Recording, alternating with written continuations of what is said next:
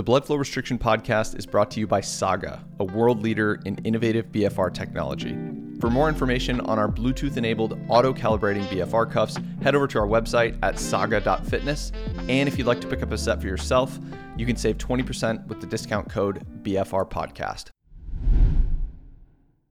One of the things that I wanted to ask you to start is, I know you've done quite a bit of education on the BFR side.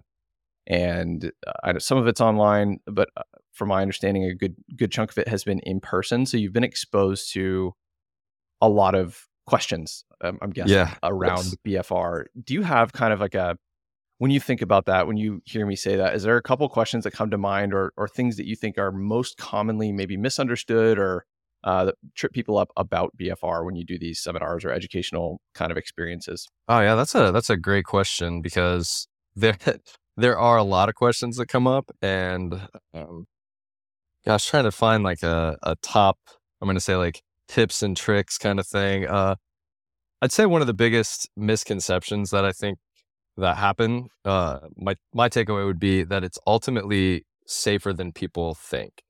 I think when you just think about it on the surface, like what you're doing, it sounds kind of inherently not safe.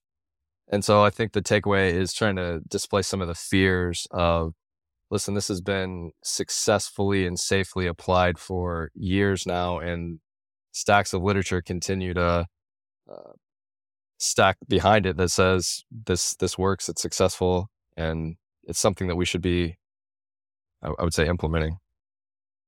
I would have my answer on this. I'm curious what your answer is. When people are concerned about safety, what's kind of the number one question that you get? What are they often? Yeah, I would say blood clots is like the top thought. And there's a quote from the Patterson article back, I think it's 2018, 2019, that basically says, I'm not going to totally quote it, but basically it says the totality of the literature does not have adverse events related to venous thromboembolism, like basically clotting or anything like that. And that's a systematic review, meta-analysis, like the literature that's out there just doesn't exist that it increases your risk for that.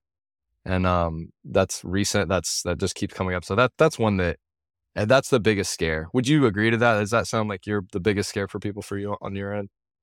Yeah, I'd say blood clots. The next one would be blood pressure. Sure. And we've done wrote a blog article on this, and have done a full episode on BFR and blood pressure. And it's like, if you look at a very surface level without any level of abstraction, you'd think potentially BFR uniquely improves or increases blood pressure relative to just intensity matched exercise, but it just doesn't seem to be the case.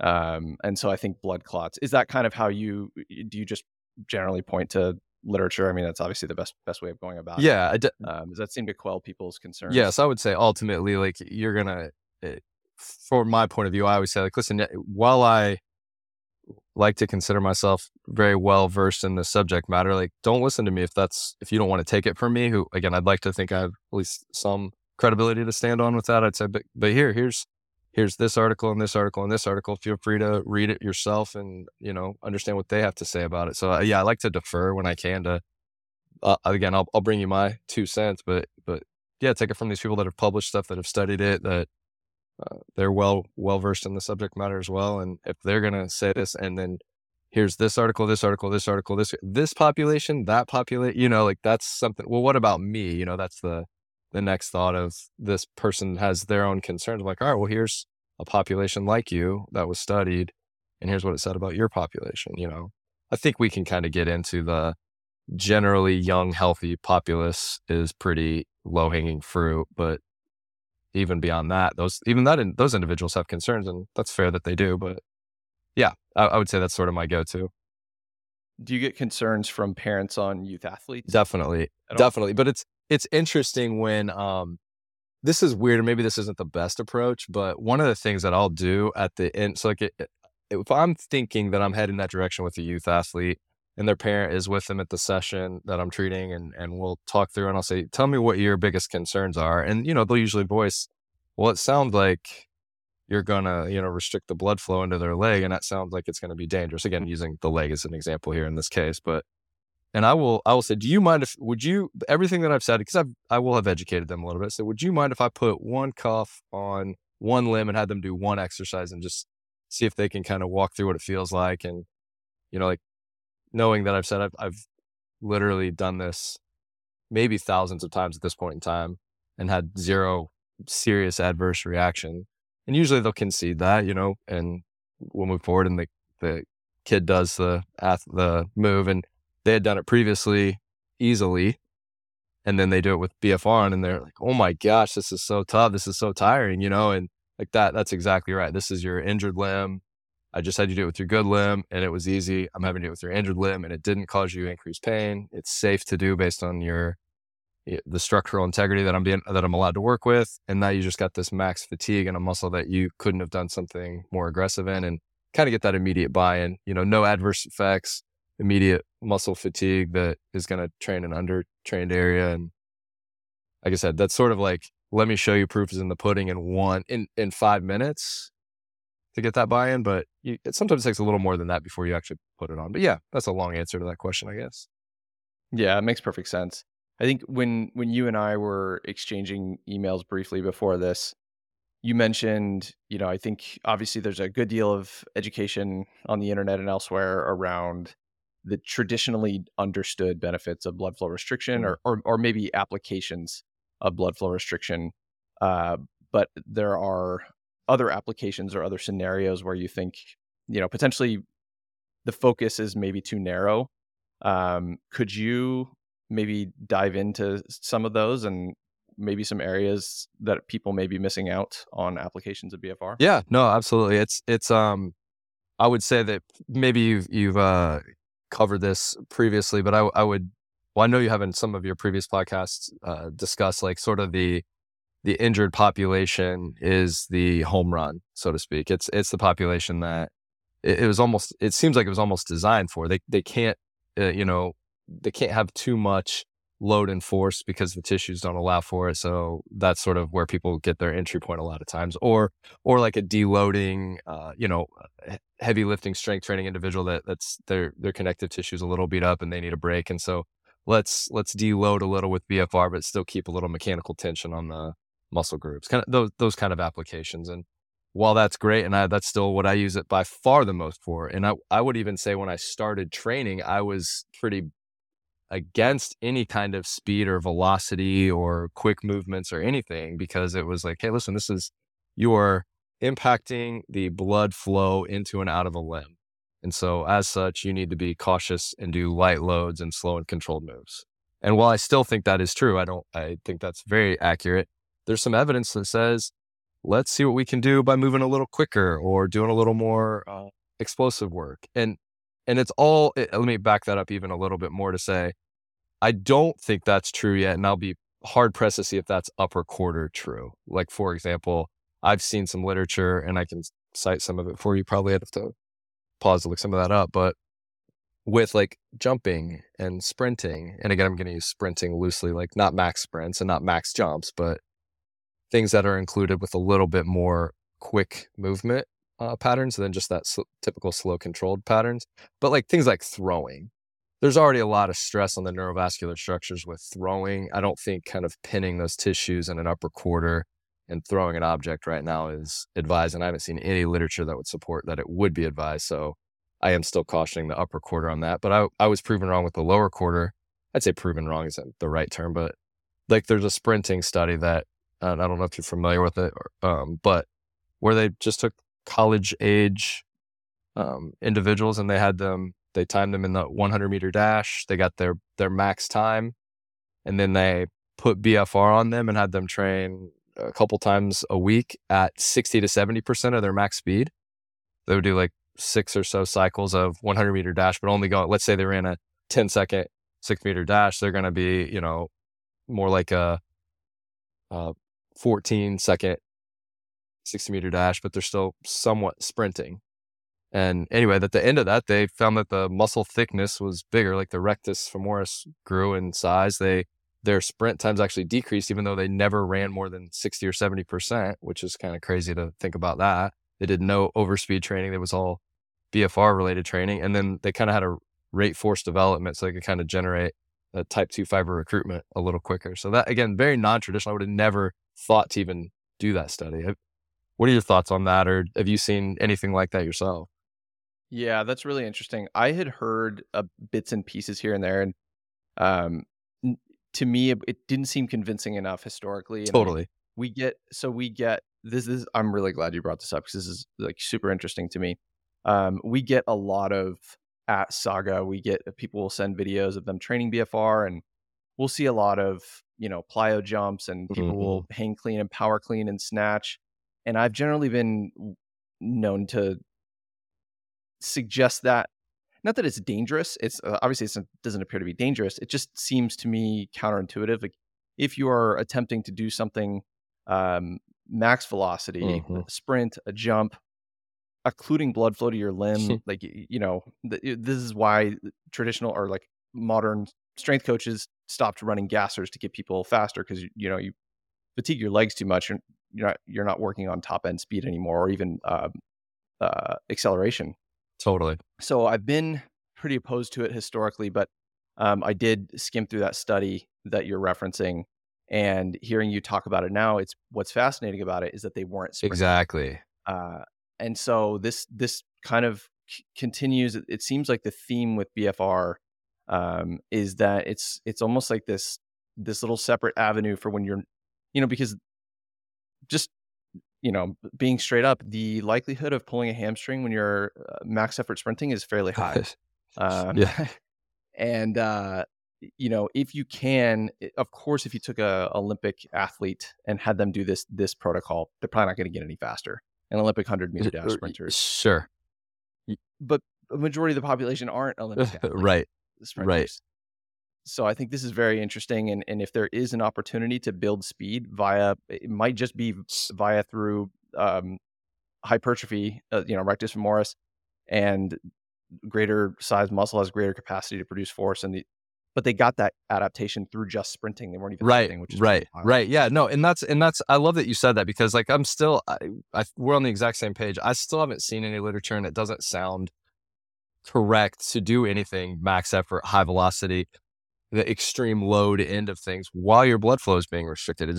It doesn't make sense. I can't see that being safe. And I know that some people can quote do, on Instagram you see that happen or whatever, and it's like, yeah, I mean, you're getting away with it, but isn't I'm not going to program that. Like, that's not something I've not seen that supported in the literature for me to do that.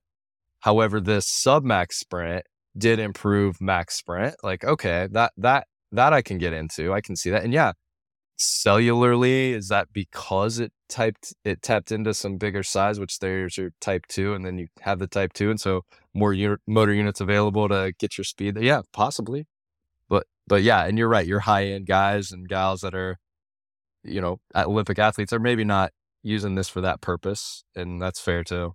But I will say, I know that, like, I'm going to use, because you said this is a perfect segue for your hamstring uh, pull with a max sprint. It's the same thing with like the inherent dangers of downhill skiing.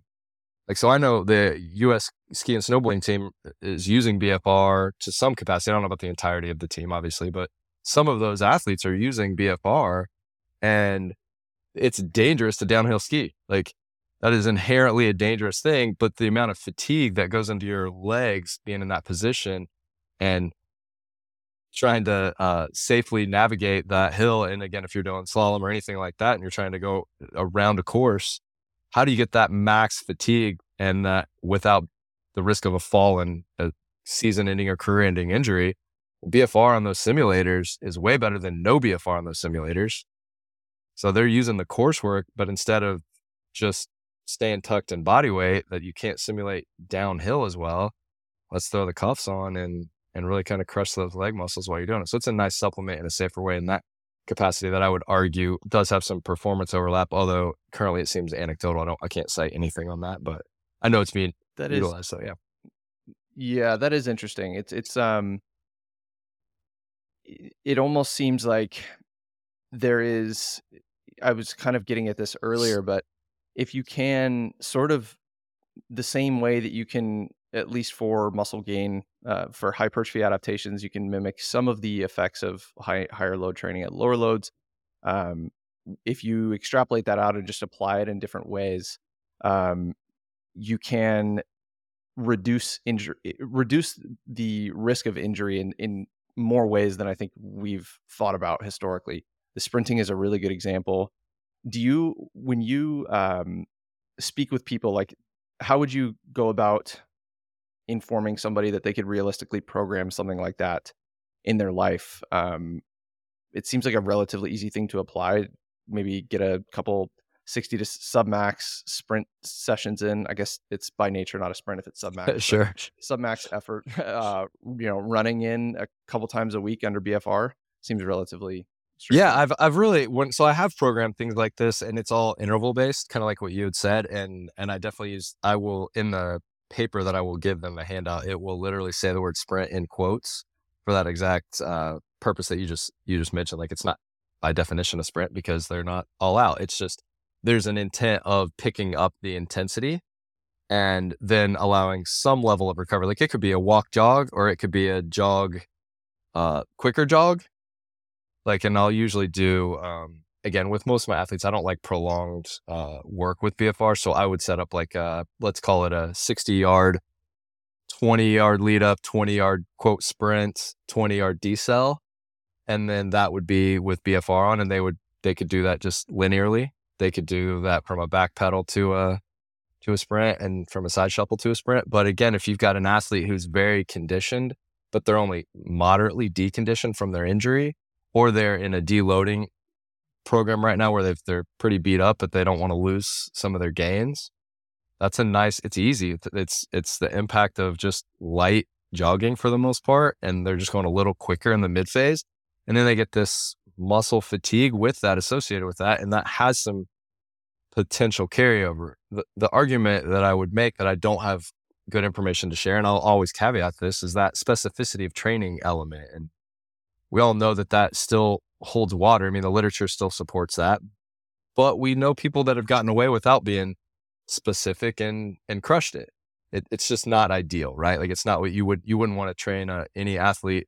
You're not going to not shoot free throws if you want to be better at shooting free throws, right? Like, I don't know how else to say it. So yeah, I've definitely programmed that. I've had people successfully apply that, but I wouldn't say that I have performance metric compared that, in fairness. Like, I'm not saying they're 60 times better, they're 40 times better, whatever that.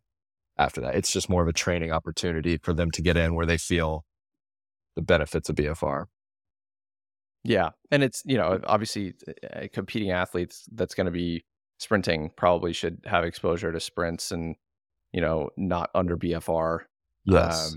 But there are these opportunities. There's almost like this time cost savings with BFR, where by nature, the BFR sessions are generally shorter, which is cool.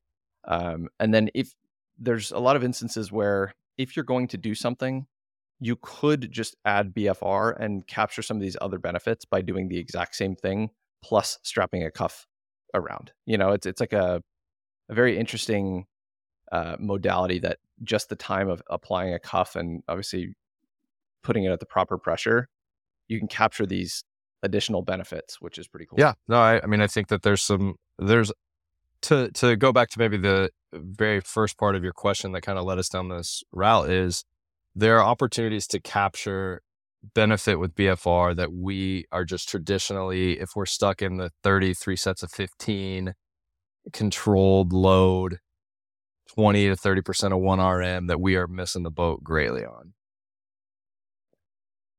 It's funny, we somehow, it's like kind of laughable that of all topics, we just did a series on BFR and improving cognition, and of all topics, it warranted a 3. We're actually going to do a 4th part, so 4-part series. Right. It was like so random.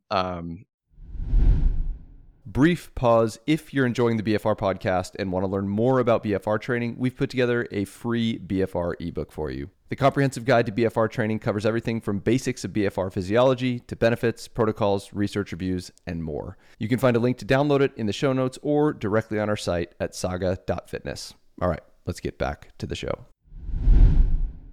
I was like, we probably should get some endurance episodes up first before we go this deep in cognition. Yeah. But I just one weekend went down the rabbit hole and was like, all right, this is going to be warrant a lot of episodes. But one of the interesting things just on that is it seems like lactate accumulation has some favorable impacts on acute cognition and potentially long term as well. And so one of the ways that this was applied was just a walking study on a treadmill. It was like something like bouts of 2 minutes followed by 2 minutes on, 1 minute off, I think, something like Okay. that. Walking on a treadmill at a fairly slow speed. Oh yeah. Yeah. Yeah, and they compared non-BFR versus BFR, and there's decent improvements in cognition from BFR, presumably from the lactate accumulation. And it's like there's another example right there where it's like if you're just going to go walk on a treadmill anyways for 10 or 15 minutes, there's really no added fatigue cost or a risk of injury to just strapping some BFR cuffs on there, and you kind of capture some cool benefits. On the that's really funny. In one of my presentations, I cite I'm not going to even remember the year. It's 2016 to 2018 probably when I'm citing this article, and it was all but is resistance training with BFR like a good strategy for cognitive improvement? Like that's basically I don't know if that's the exact title. You'd have to cite me on that, but it's all hypothetical. It's all conjecture, and they base it on that same idea of you're tapping into when you do really just resistance training in general, like that you mentioned lactate as a reason. I don't know cellularly if that's what you're saying that article said, that makes some logical sense as well, but just the concept of that increases like cortical activation, right? Like that's interesting. And who would have thought that, right? You're going to walk anyway. You're not trying to stress yourself. Like wake up your nervous system. Well, and that segues maybe into the jumping study about you're tapping into your nervous system. Yeah. Can you go into that? Yeah. It's not, it's sort of it's newish, but it was the general concept was that if you do BFR, is there an opportunity for some immediate positive impact? And so this post-activation potentiation element where just doing some lunges with BFR immediately improved your jump height, your flight time, and like your force generation for up to, I don't think it was like 15 minutes after you did it. More or less is the summary of the article. And I think, and I don't know enough about the background, so I don't want to overly credit anybody or discredit anybody, but I believe that LeBron James a while back had started, and I'm not saying with BFR necessarily, but it started like pre-game movements to try to do that that PAP, right? He's trying to tap into that potentiation so that he's ready to go instead of the traditional, I'm doing layups and I'm going to shoot around, I'm going to mid-court, having my trainer stretch me out. Like instead of that mantra of getting loose, like he's doing something beyond that so that he's clicking right when the ball's tossed up. And again, I don't know the background of that, but I know that that's the concept. And they just used BFR and showed that, yeah, immediately it was, 4 or 5% better with height, flight time, and power, which is meaningful if you're an athlete that it's like anything you can get. Goes right back to the same principle of BFR where traditionally, like I implement post-activation potentiation pretty multiple times a week when I'm training, even just something as simple as, if I'm doing incline bench and I'm working up to, I'm tempted to inflate my, but if I'm working up to 405 yeah, for right, 10, yeah, like obviously. but if my working set is going to be at 225, I will take my last warm-up set to 245. Mm-hmm. Just a couple reps and then go back down. And regardless of whether or not there was any literature on post-activation potentiation, I would still do this because you just feel better. Like your nervous system is primed to take on that weight. But that's how, for somebody like LeBron, historically, if you're going to implement this, you're going to probably get under heavy load. And again, this is like another avenue where you could potentially capture some of those benefits at a reduced energy cost, or potentially maybe a reduced injury risk cost by, doing some lunges or, something under BFR. Yeah, well, and just like those athletes are they'll use the Ultra G, for the same kind of idea. They're like, hey, listen, I want to keep up some conditioning, but this impact is a little wear and tear on my body. I'm beat up from playing, but I'd like to get a training in. Let's do it at a lesser load. And BFR is an opportunity for that. And I guess my elevator pitch, anytime somebody wants to ask about BFR, I consistently say that BFR works because exercise works. Like literally everything we're talking about right now is tapping into the human body and what it can do. And you're just using restricting or modifying your blood flow to access that. And that's like the nuts and bolts of it. And we only know a fraction of its potential because it's still being studied and learned. And we're trying to place it in these opportunities so that we can have success and carryover with it. And we're trying to use the literature to guide that. But consistently, you're going to have to trial and error it a little bit. If you're waiting on the literature to quote prove something, you're gonna be waiting a while. Again, I want to caveat that and stop by saying that doesn't mean be unsafe and just test the waters. But I mean, you can use concepts to tap into that, just like you mentioned in your incline press. Totally. Our last guest, I asked him towards the end, I said, what are you experimenting with at home that you wouldn't be willing to come out there and say, there's literature to support, but you're willing to there's enough logic to suggest maybe it's a good idea. That's an interesting question. Do you, on that study, did they hypothesize that it was just increased sympathetic nervous system arousal that would have led to this, or what? Do you remember? That's a good question. I'm trying to remember the exact, like how they kind of got to where they got to. I think that they were, I believe, I don't want to misquote it, but they were trying to talk about the stretch shortening cycle, that they could tap into that quicker than any other kind of preloading, or non-loading, I should say. Or if you just did lunges where you're not fatigued enough, where it's not stimulating the fibers enough, that you couldn't get into that stretch shortening quick enough. I believe that's what they were trying to do, but I think it's a little tough to prove the neuromuscular element. So I'd have to relook at that article to be able to say exactly. I guess my thought was it's the quick stretch shortening element, but I would imagine it was really brief, because obviously if you do enough lunges with BFR, you're not going to be jumping at all. Right. Yeah. I think it was. I don't think they did more than 8. Like it was a very low number of lunges they did. Gosh, I'll have to pull that up. It was. I'm telling you, it was. I think it was sub 10. It was multiple. It was like 2 or 3 sets of 8 lunges. That was it. And there's boom. And to your point, you're getting it quickly. You're in a time crunch. You get a high effect in a low time, and there's your window of opportunity. I do think that's all they did. It was just hey, I'm going to say pre-game. I'm not saying they were going out and competing, but you could. They had 3 sets of 8 lunges. That's nothing. But now you're coming out a little springy. All right. It's worth a try. I'm curious. I may give it a go. See what you think. Very interesting. What I'm curious. You mentioned in your email, I believe you mentioned a bit about pain mitigation. Yeah. Obviously, there's literature here, but as far as you in the field as well, what do you see? Whether it's youth athletes or people coming in with just pain overall as a pain mitigation effect. It is wild, and I wish I could. It's I'm going to give an analogy here. So, I work with an orthopedic surgeon who has done ACL reconstructions for 30 years.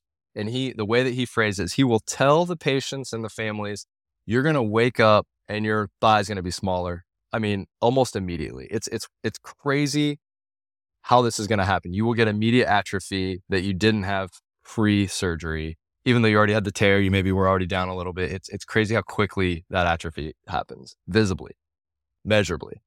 And then he'll say that, and he said that, and then he will still be surprised by it. And he knows 30 years of it. And he's still I cannot believe how that happens still that quickly, how the body quickly does that to that muscle, or that muscle group specifically. And so to my point, I'm saying that about BFR. The amount of patients that I have with, I'm going to just say general knee pain. It could be a little OA, it could be patellofemoral, it could be patellar tendon, any reason why they're having knee pain. And I do a session with BFR, and they walked in with some level of pain, 1 to 5, just body weight walking in. We do a session with BFR where they are working to fatigue. They're shaky. They're tired. They're sweating sometimes. They're working hard in therapy, which is pretty cool because sometimes that's not happening in physical therapy, unfortunately. It's a little too casual. And they're walking out the door, and they stop on the way out the door and say, my knee doesn't hurt, because they just are used to it hurting. And while they're exercising, they're stuff's, it's hard and all that, but they're not focused on their knee pain. And they're leaving. I say, why doesn't my knee hurt? What just happened there? That's kind of crazy. And there could be a number of reasons, from beta endorphin release, to literally just increased blood flow to the area, allows you to have less pain and fluidity to the area, all of that. But anyway, I think you're working more efficiently around the joint that was probably problematic, and any number of those reasons why you have less pain, but the research doesn't have like a reason, and I don't know if it ever will. Like, exercise is good. Yeah, it's interesting because and I'm curious to hear your response on this, but I've talked to a number of practitioners now who all swear by, they'll say like we don't see these effects. Of course, you're going to have less pain in almost all cases from just general activity, getting blood flow, getting your heart rate up. Like, we all know that.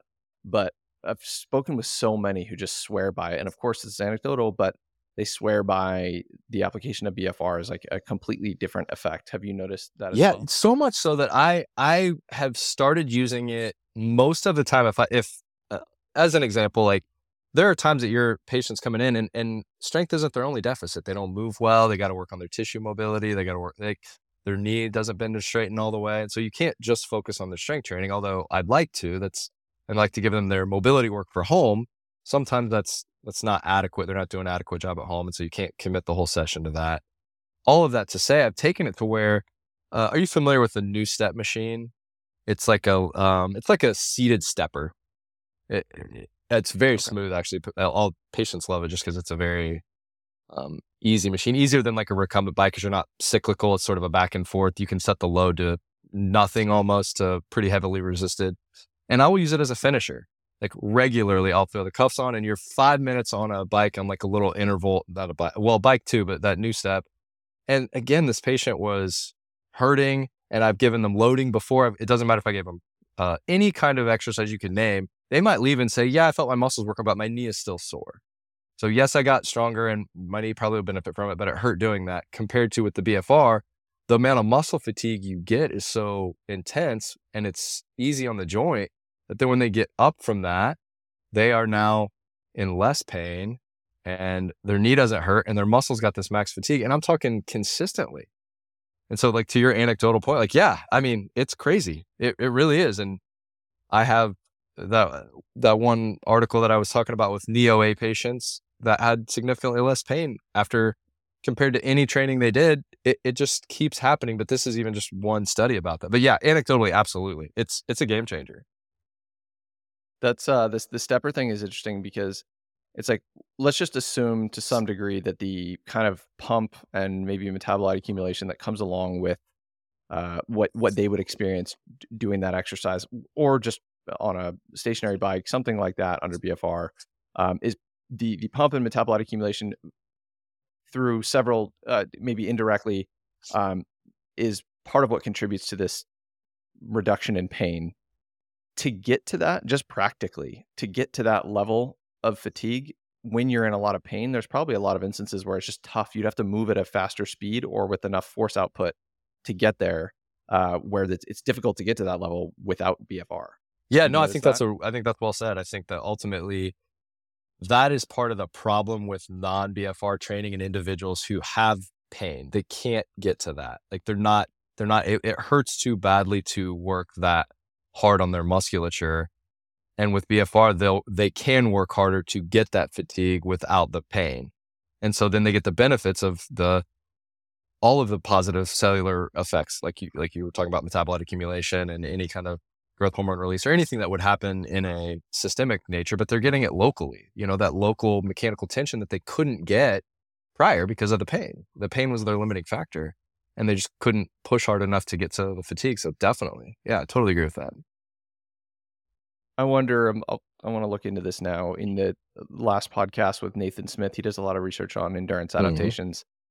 And he mentioned, I think people who've looked into BFR a decent amount are familiar with like the hyperemic response once you remove the cuff. But the way he described it, I wasn't aware of, but he talked about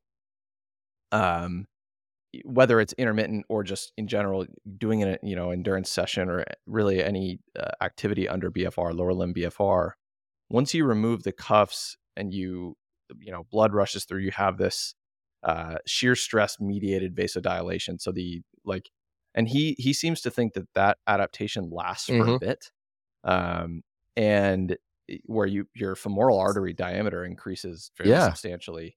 You're resting, and so you have to think that would contribute potentially to maybe faster recovery times, pain mitigation, etc. Yeah, there's some. I don't know if it's public record, but I have a Doppler, like a vascular Doppler, where you can see the patency of the artery after. I mean, it's definitely bigger. I mean, immediately bigger. So to his point, I agree with that. Like, and so that dilation of that has to be beneficial. You get that vascular endothelial growth factor that gets released, and all of it. It's a very good opportunity, I would imagine, to have that recovery, that reperfusion, all that one. Yeah, it makes a ton of sense. Yeah, it really is. It's pretty wild. What is there anything else that I'm missing? Any other interesting applications that you tend to mention or come to mind? Oh gosh. No, I would say that the biggest takeaway, and I would just say application as far as a takeaway, in my 2 cents of it is, and I kind of started with this, so maybe it's a good way to end with it as well, is to not be afraid of it. And so that application of the put it on for one exercise, one move, and make it a machine. Make it a leg press, make it a new step, a recumbent bike, make it something that is a low hanging fruit that is traditionally low stress for you, and just see what happens, you or your client or patient or whatever. If you're nervous about it, give one credit to it at the end of a session. And I'm going to use patients as an example because that's my population for the most part. Is if a patient leaves a session feeling like they accomplished something, that's a home run. That's a successful session every time. And if you put BFR on and they got to fatigue without pain, that's an immediate positive impact that you had on them, and that will allow some future benefits. So like that application in and of itself was safe. They were successful with it. They felt value from it. And that allows you to do more of the literature-based set rep schemes. So if you're on the new step for 3 minutes, trying to keep your step count over, let's say 70, I'm just arbitrarily throwing out. And they did that. And by the end of that 3 minutes, they are gassed in that limb that was restricted. And they're like, oh my gosh, that was 3 minutes of work. You had a 30, 45 minute session with them and nothing was as powerful as that last 3 minutes.